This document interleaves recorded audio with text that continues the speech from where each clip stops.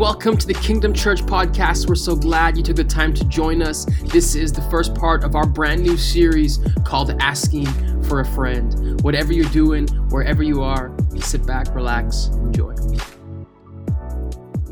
This is the second decade for Kingdom Church now. I can say that. Wow. What a time to be alive, even though our church is still very, very new. We're just so happy you guys could be here. We're starting a brand new series. Today is called Asking for a Friend, and this series is going to go the whole month of January.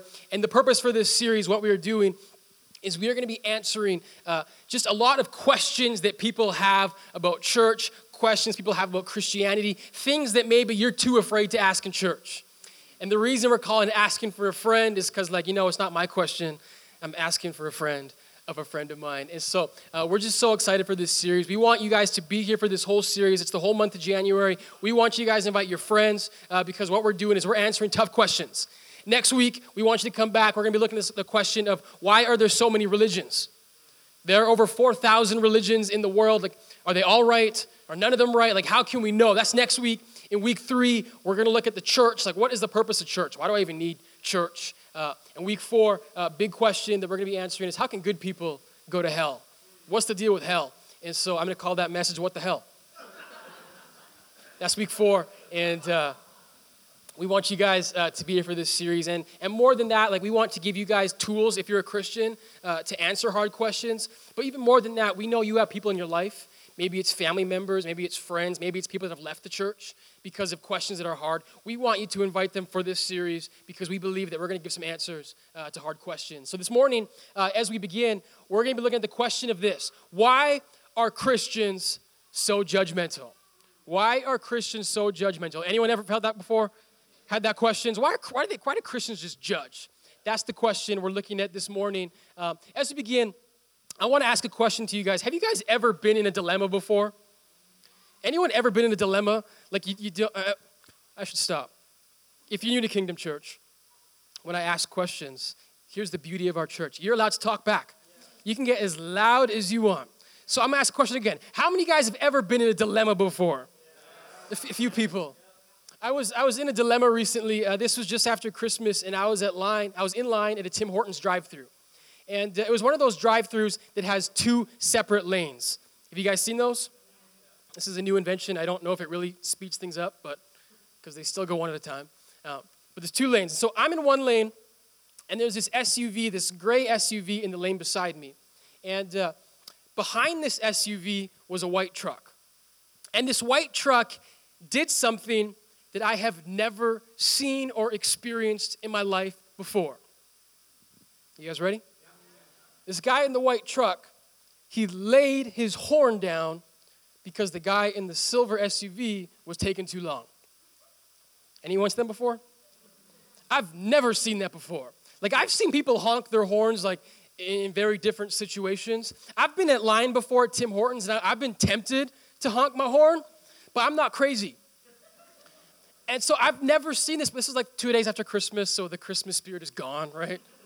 It's where's my coffee? And so I'm wow, white truck, you are a psycho.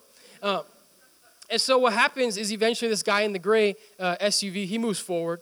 And then the guy in the white truck, I think to prove a point, he orders in 0.5 of a second. I don't know what he said, I can't hear, but I'm double.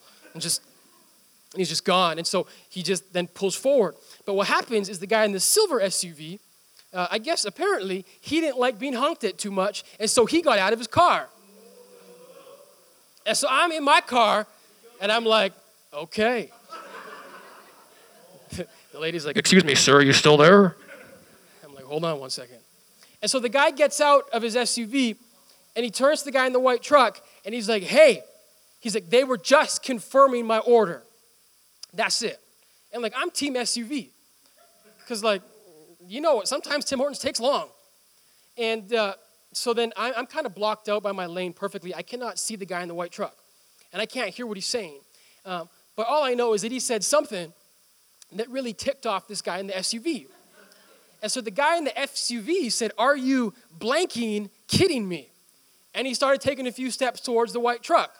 And so I'm sitting in my car, and I'm man, these are now the videos I watch on Facebook. I'm in one of these things now. But as like I think they're about to throw down, I'm caught in a dilemma. Because I've seen the whole situation. I'm just watching, and a lot of times when I look at videos online, I'm like, what kind of a person will just sit there and like record when something's happening? But now I'm in this situation. Not recording. But I'm just like, oh my gosh, what do I do? Because I have two options. Number one, I go out there, and I'm not really sure what I would do. Like not break it up. Maybe just be like, guys, can we pray about this for a second? Like, I don't know what I would do if I went out there. That's option number one. Option number two is I just sit in my car and enjoy the show. But you see, like, I'm a pastor and a man of God, and so if someone gets punched out on my watch, like, I'll feel bad about it. But at the same time, like, this dude honked, and only a crazy person would honk, and so I don't want to get involved with the crazy person. And so, like, I was really caught in a dilemma. You guys know what I'm saying? Anyone ever been caught in a dilemma before? So where we're going this morning, and to close the story, they didn't end up fighting. Cooler heads prevailed. Praise the Lord. I didn't have to do anything, but it was a dilemma. And we're going to get back to that idea of the dilemma. Keep that dilemma in your mind. The question we're asking this morning is, why are Christians so judgmental? You see, it's interesting because for a lot of people, when they think of Christianity, they think of church, they think of God, it's like, well, I think people don't come to church or don't want anything to do with God because of, science. Science is just, it's too much. There's too much evidence. Or some people are like, man, the church is corrupt. Or I don't need church. I don't believe in God. And so a lot of people have these ideas for why people stay away from church, people stay away from Christianity. But one thing that I have come to believe to be true, I think perhaps one of the biggest reasons that people stay away from Christianity is because Christians are judgmental. We've all heard this before. Mahatma Gandhi, a famous person from my home country, you may have heard of him. He has a quote. He said this. He said, "I like your Christ, but I do not like your Christians because your Christians are so unlike your Christ." In other words, Christians are judgmental. The prophet Kanye West, in his latest gospel album, said, "Christians be the first ones to judge me." How many of you guys know that song? You see, there's this idea that Christians are judgmental. But what's so interesting is when you read the Bible, when you see Jesus, this dude that the whole Christianity comes from, he seems to be the opposite of judgmental. He's loving. He's a champion for the oppressed, for the poor, for the marginalized. So how did his followers get this reputation of being judgmental? Where did this come from? And so this morning I want to really dive into this question. Number one, why are Christians judgmental? And more so, what does the Bible actually speak when it comes to judging other people? I want us to read two verses. The first is found in Matthew chapter 7, and it says this. This is Jesus speaking. He says, "Do not judge, or you too will be judged. For in the same way you judge others, you will be judged. With the measure that you use, it will be measured to you." This seems straightforward, right? Jesus says, do not judge. So why do Christians judge? Let's read another Bible verse. 1 Timothy chapter 5 says this. It says, "As for those who persist in sin, rebuke them in the presence of all." Come on, somebody. "So that the rest may stand in fear." Anyone a little confused? We got two different Bible verses. One says don't judge, and the other says y'all better judge them so hard they're scared. So we ask the question, why are Christians so judgmental? Where does it come from? Well, the answer is simple, kind of. It comes from the Bible. Now, you're going to need to stick with me for the next 20 minutes or so for it all to make sense. But I'm going to give you guys the answer to the question of why are Christians so judgmental. It's because the Bible tells them to be. It's going to make sense. But here's the real answer to the question. The question is, well, why are Christians judgmental? Here's the second question. Are Christians supposed to be judgmental? Here's the answer. Yes, they are, and no, they're not. You guys ready for a journey this morning? It's all going to make sense. Why are Christians so judgmental? So again, this is a dilemma, right? We have two different options. One says judge, one says do not judge. And we're kind of caught in the middle. What do I do? Because both things kind of seem right. This is Jesus speaking in one. This is the Apostle Paul speaking in the other. Both kind of seem good. But what we're going to see this morning when it comes to being judgmental, what we need to understand is that as a Christian, you're not supposed to judge, and you are supposed to judge. And how we know between the two situations what we are to do, it all comes down to the situation. It all comes down to the situation. Now, before we begin, I want us to give us a biblical definition of what it means to judge. Now, for a lot of people, you guys have a picture in your head what it means to be judgmental. I want to tell you what the Bible says when it speaks about judging. The Greek word, come on, how smart am I? The Greek word, Google, baby. The Greek word that the Bible uses for judging is krino. And literally what this word means, it means to distinguish between right and wrong, or to separate. That's the most basic definition of when the Bible speaks about judging, that's what it's saying. When it says you are to judge, you are to not to judge, that means you are to distinguish what is right and distinguish what is wrong. That's judgmental. So whatever picture you guys have in your head, because a lot of us have different pictures, this is the biblical picture. Everyone following? We're all on the same page? So the Bible says to judge, not to judge. But what we need to see and what we need to understand is that when it comes to whether we judge or whether we do not judge, it all comes down to this situation. If you're taking notes, you can write this one down. Context is everything. Context is everything. This is a biblical principle, especially when you read the Bible. Because you can look at the Bible and say, wait a second, does the Bible contradict itself? No. The Bible is speaking into two very different situations. Context is everything. You are to judge in certain times, and in certain times, you are not to judge. I think Paul in 1 Corinthians chapter 5, verse 12, he breaks it down very simple. I hope this helps us. He says this, he says, what have I to do with judging outsiders? Is it not those inside the church whom you are to judge? So breaking it down very, very simply, what Paul is saying, he's saying, as a believer, you have no grounds to judge someone outside of the church. Everyone following?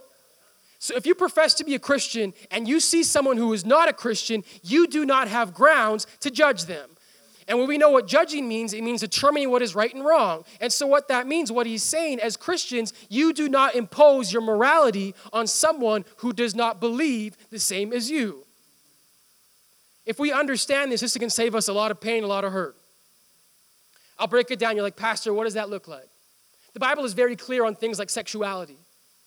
What the Bible distinguishes okay for sex. And this is not a sex sermon, so I'll keep it very simple, but sex, biblically speaking, is designed in the context of marriage between a husband and a wife. That's it. That's all. We can come talk after if you have more questions. Now, what Paul is saying, as a Christian, if you hold these values to be true, that is great. But you have no grounds to hold those values to someone who does not profess to be a believer. And so what does that look like? If you have a coworker, you're a Christian, that is sleeping with his girlfriend, you cannot say, Jim, can I talk to you for a second? Do you know what the Bible says about premarital sex? Paul says you have no grounds to judge outsiders. Everyone following? And the Bible doesn't just speak on sex. There's many things. It speaks on drunkenness. It speaks on idolatry. What is idolatry? It's worshiping other things. Ryan kind of touched on it. We live in a culture that worships things. They worship success. 2020 is the year of me. I'm a crush. As a believer, though, we have no right to speak morality into the lives of people that do not believe the same as we believe. Is everyone following? The Bible is very clear on that. And so for a lot of us, this then brings up a dilemma, though, especially if you're a believer. You want to know what the dilemma is? If something is wrong, is it not then always wrong? If I know something's wrong, is it not immoral of me not to tell someone when they're doing something wrong? And for a lot of people, they just can't help themselves. Y'all ever been on the Facebook comments before? YouTube comments? Like I see Christians in there debating people. Like I get missionaries in a foreign field, but like Facebook comments, not really a missionary field. And people are going in there debating.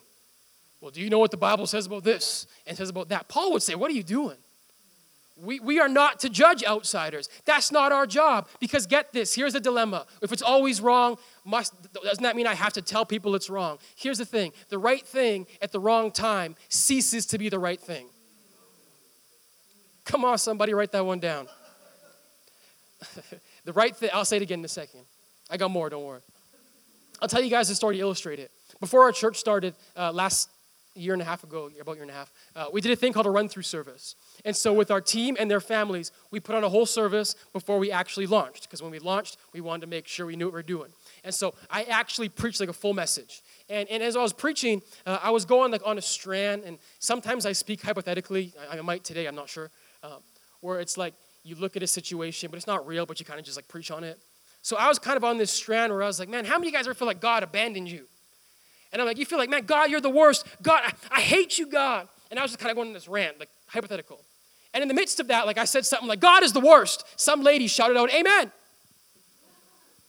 Now, she's English, second language, and it was a mistake. And it was kind of funny. But here's the thing I want to tell you guys.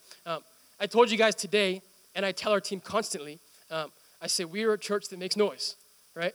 I say, if you like something, let me know. If I say something good, let me know.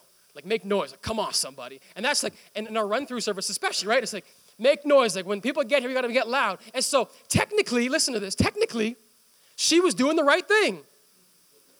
I could have been like, shh. She'd have been like, Pastor, didn't you say it to make noise? But here's the thing. The right thing at the wrong time ceases to be the right thing. Do you guys see what I'm saying? And so, Paul, speaking on morality, what God distinguishes between right and wrong, he says, guess what? It's always the right thing, but the right thing at the wrong time will cease to be the right thing. And so one of the reasons people have this picture of Christianity, like I don't want to get anywhere near it, is because we have too many people speaking the right things at the wrong time. And that's what Paul says. That's how Paul breaks it down. But for a lot of us, it's like, well, man, like if I don't tell people to change their behavior, how will they know Jesus? If I don't get people acting right, how will they know Jesus? Get this, our job as believers is not to change people's behaviors, it's to point them to the Savior. That's our job. Well, how will they know? Look what Jesus says. You guys think I got bars? Jesus got more. John 13 says this. He says, a new commandment I give you, love one another as I have loved you. So you must love one another. By this, someone shout, by this. By this, everyone will know that you are my disciples. I must have missed the part where Jesus said it's by telling people what's right and wrong. He says, by loving others, that is how they will know that you are my disciples. That's how. You see, when Christianity really started, when Jesus was on earth in the first century, I think that the reason that the church exploded, the reason the message of Christ was irresistible, was because the early believers were not so much focused on how are people living, but how can we actually affect people's lives? How can we love people practically? The early church, you want to know what they did? They actually loved people. You want to reach unchurched people? Love them. That's it. The early church, they would literally sell their homes because they're like, man, I want to give money to poor people. They would live together to save money because it's like, man, let's practically love. Let's actually care about people. Get this, you want to change the world, care about people. You want to change the world, love people. Love people unconditionally. Because get this, friends, people do not care so much about what you believe, but they care more about what you actually think about them. I don't care what you believe. I want to know you care about me. That's what people actually care about. How do you feel about me? And so the reason that Christians get in trouble, they're labeled as judgmental a lot of times. And sometimes people say the wrong things at the wrong time. You guys know that? Sometimes it's just wrong stuff. Like, yo, I don't know what Bible you're reading. But a lot of times it's the right thing in the wrong time. And so it seems straightforward, right? All right, close the book up. But there is still a second half to 1 Corinthians chapter 5. If we go back, he said this. He says, what do I have to do with judging outsiders? So we know this. It's not our job. Everyone on the same page? You call yourself a Christian, not your job. You got bigger things to worry about. But look at part 2.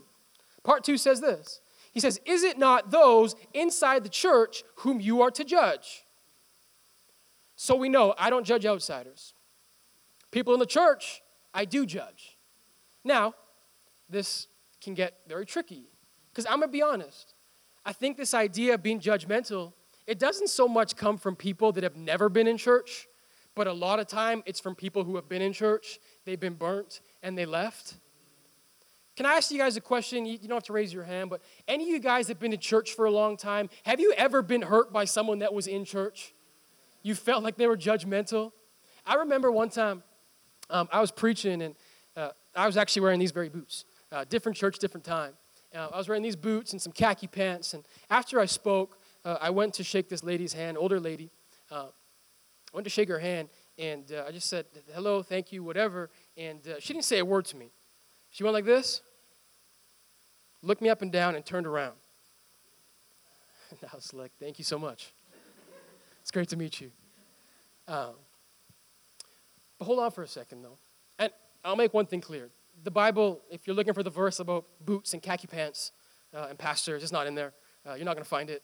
Not even in like the Message Bible. It's not in there. But I want to just suppose for a second. Let's just suppose what I was doing was actually wrong. Like, you're not supposed to wear that kind of thing.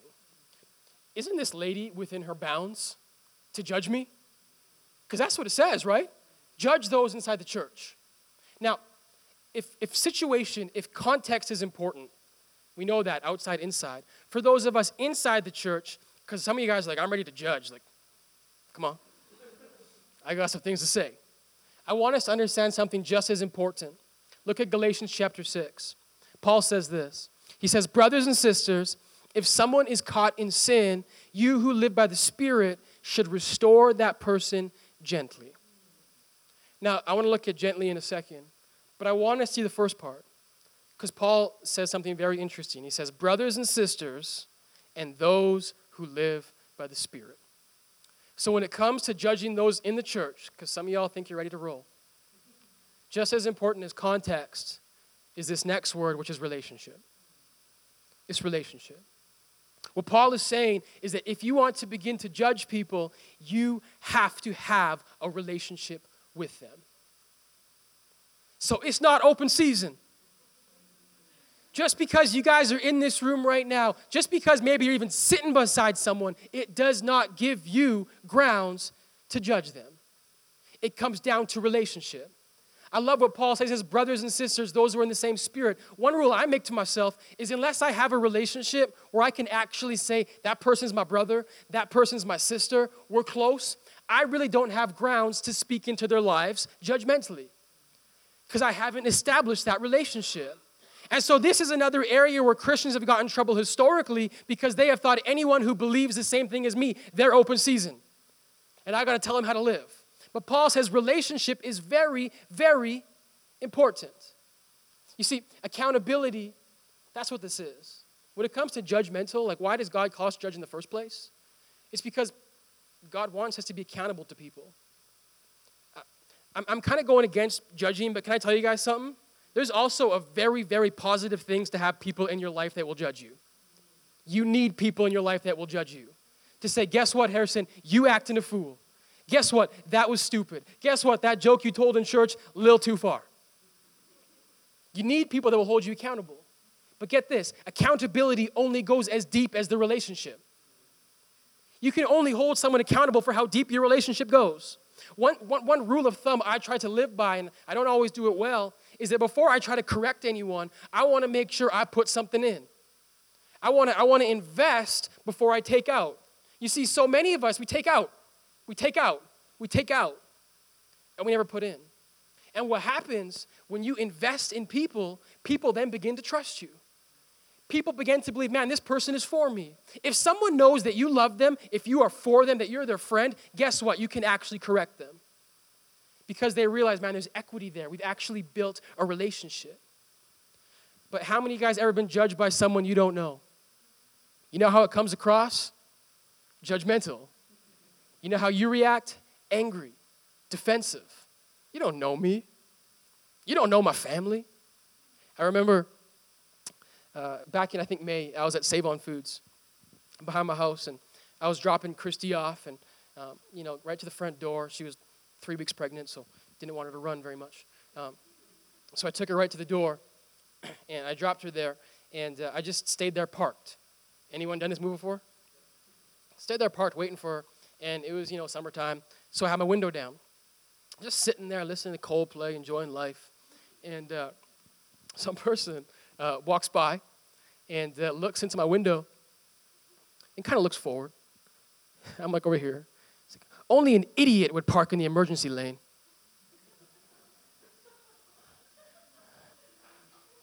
was like, excuse me? And I didn't know what to do, but I'm a man of God, so I just I just said very condescendingly, have a great morning. And I didn't move. Come on, somebody, I didn't move. Now, despite the fact this person is very rude, can I tell you something? What I was doing is technically illegal. Like, you're not allowed to be in the emergency lane, right? But what's funny, though, is like someone can tell you the right thing, but if there's no relational equity, if you don't know them, do you want to know what your response is, generally speaking? We get defensive. And a lot of times we act in defiance. This is why so many young people leave church. It's because someone old told them when they were 17 to stop acting a fool. But they didn't even know that person. And so our natural reaction as people is like, I'm going to go in the opposite way. You want to see bad? I'll show you bad. It's like, I'm an idol as well in the emergency lane. Pollute the environment. Like, I'll show you what's wrong. That's our reaction. Because listen to this, friends. Correction without relationship will always come across as judgmental and hurtful. Doesn't matter if you believe the same thing. That's what Paul's trying to say. Y'all can believe the same thing, but if you don't know each other, if that's not your brother, if that's not your sister, it's going to come across as judgmental and hurtful. That's the reason Christians get in trouble, is because they try to judge without having relational equity. Now, here's the thing as well. You can be in relationship. These guys are your bros, your brother, and your sister. But let's go back to Galatians chapter 6, because this is the part I want to see. It says, even if those are your brothers and your sisters, they're caught in sin, you who live by the Spirit should restore them gently. What's the word? Gently. Even in a relationship, you need to gently do it. There's a way to actually correct people. There's a tactful way to do it. And so if context is important, if context and relationship is important, the last thing I want us to see is approach. Because listen to this, there is people in your life that the Bible gives us grounds to judge, vice versa. But when you do it, you have to have the proper approach. Ephesians chapter 4 says this. He says, instead, we will speak the truth in love, growing in every way more and more like Christ, who is the head of his body, the church. So he's giving us the way for how we correct people. It's super simple. We do it with truth and with love. We do it with truth and love. Everyone following? You see, for a lot of people, it's hard because we think I have to give the truth. But can I tell you something? Get your notepads ready. Truth without love ceases to be truth. Here's the opposite end of the spectrum. Because some people are like, man, I think I just got to love. Like these guys are baptized, they believe in Jesus, but they're still crazy. I just got to love them. On the flip side, love without truth ceases to be love. Is everyone following? It's a balance. And so Paul says, anytime we correct people, it must be both in truth and in love. That's the way to do it. You see, we're speaking about accountability. Can I tell us something, brothers and sisters? We need people in our lives that will keep us accountable. I need someone in my life that will keep me accountable because I know my tendency. And my tendency is to go away from God. My tendency is to do things in life that I shouldn't be doing. I put it like this. All of us have a blind spot. You guys know what a blind spot is? It's things that you can't see yourselves, we can't see ourselves, but other people see it. Some of y'all thinking of your friends right now, like, yeah, I know their blind spot. Same thing over and over again. But I have a blind spot, and you have a blind spot. And so the Bible teaches and the Bible preaches accountability because we need people in our lives that love us enough to lead us to truth. You need someone in your life that loves you enough to lead you to truth. And the reason that God wants us to live in truth is because everything that he wants for us is what's best for us. He is the author of our lives, the author of creation, the author of salvation. So he knows what's good and what's not so good for us. We all have blind spots, and we have people that have to love us enough to say, hey, guess what? You fell short. You messed up. That was wrong. It's like I remember when I was in school, last story, I had a class called homiletics, and it was a preaching class. And our class was pretty small. There was like 9 of us, and so we were all pretty close enough to tell each other what's up. And so we had this guy in our class. I don't know why. He had this nervous thing that when he would speak, he would do this weird thing with his mouth. Do you guys want to see it? He would, like, whenever he finished a sentence, he would kind of just like go like this. You guys see that? I'm not doing it again. And so like we all saw it, right? Like we all saw like, what is that? But like our class is close enough that like we can kind of say things, but like we weren't that close. But like our teacher, our professor, and his job is to make us the best preachers possible. After we all gave our critiques, you know, like have a better conclusion, all this thing, our teacher said something. I was kind of shocked. He was like, hey, he's like, you do a thing with your mouth. It's weird. He's like, and you need to stop.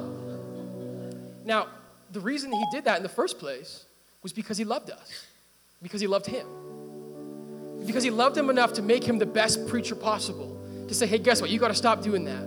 And so the point I'm trying to make, it's a funny story, is that you need people in your life that you trust enough, that you loved enough to say, hey, you make weird faces. Listen, one thing we're big on, starting up in a few weeks, is Kingdom Cruise. What's a Kingdom Crew? It's a small group. Our church is huge on small groups. The reason we do Kingdom Cruise and the reason we want you to join one, we want you to start one, is because we want you to walk in life with people, to not walk in life alone. Can I tell you something I believe to be true? There are so many Christian brothers and sisters that have made tremendous mistakes, that have fallen from grace, and they would not have fallen had they had people that could speak into their lives. Had people that could have said, man, you got to stop doing that. That's inappropriate. God wants more for you. I'm so thankful for our church. We have elders. We have pastors outside of our church, and their strict relationship to me, other than loving me, is to keep me accountable. And to say, Harrison, this is what you got to do. This is what God wants out of you. You need people in your life like that, and it can save us from so much hurt, so much heartbreak, to have people that will actually judge you. And so that's kind of how I wanted to finish the message, to go both ways. To say we have no grounds to judge those that we do not know, that we have no relational equity with. But at the same time, that's what I said. The Bible says, do not judge, but also to judge. You need to have people in your life that love you enough to judge you and say, hey, what you're doing is not right, what you're doing is not wrong. But here's the beauty. Because the Bible tells us that Jesus is both grace and truth. He's both love and truth. And so a lot of times when you get hit with the truth, it can hurt, right? No one likes to be told they've fallen short. No one likes to be told that, man, you're just not doing well enough. That's the truth aspect, but here's the grace aspect of it. The grace aspect of Jesus says that all who come to him, he is faithful and righteous to forgive. It says a righteous person may fall 7 times. Come on, somebody. But Jesus is there every single time. He's there with love, he's there with grace, and he's there with truth. And so I want to encourage every single one of us as we start this new year, as we start this new series, to lean into the Jesus who is both grace and truth. And to lean into his promises. For those of us, maybe there are people here this morning, you've been hurt in the past. You've been hurt by people that call themselves followers of Jesus. This morning, I want to encourage us. Let's put our hurt behind us. Let's put those people behind us that have hurt us, and let's focus on Jesus, the one who is fully grace, the one who is fully truth. Come on, let's stand for a second.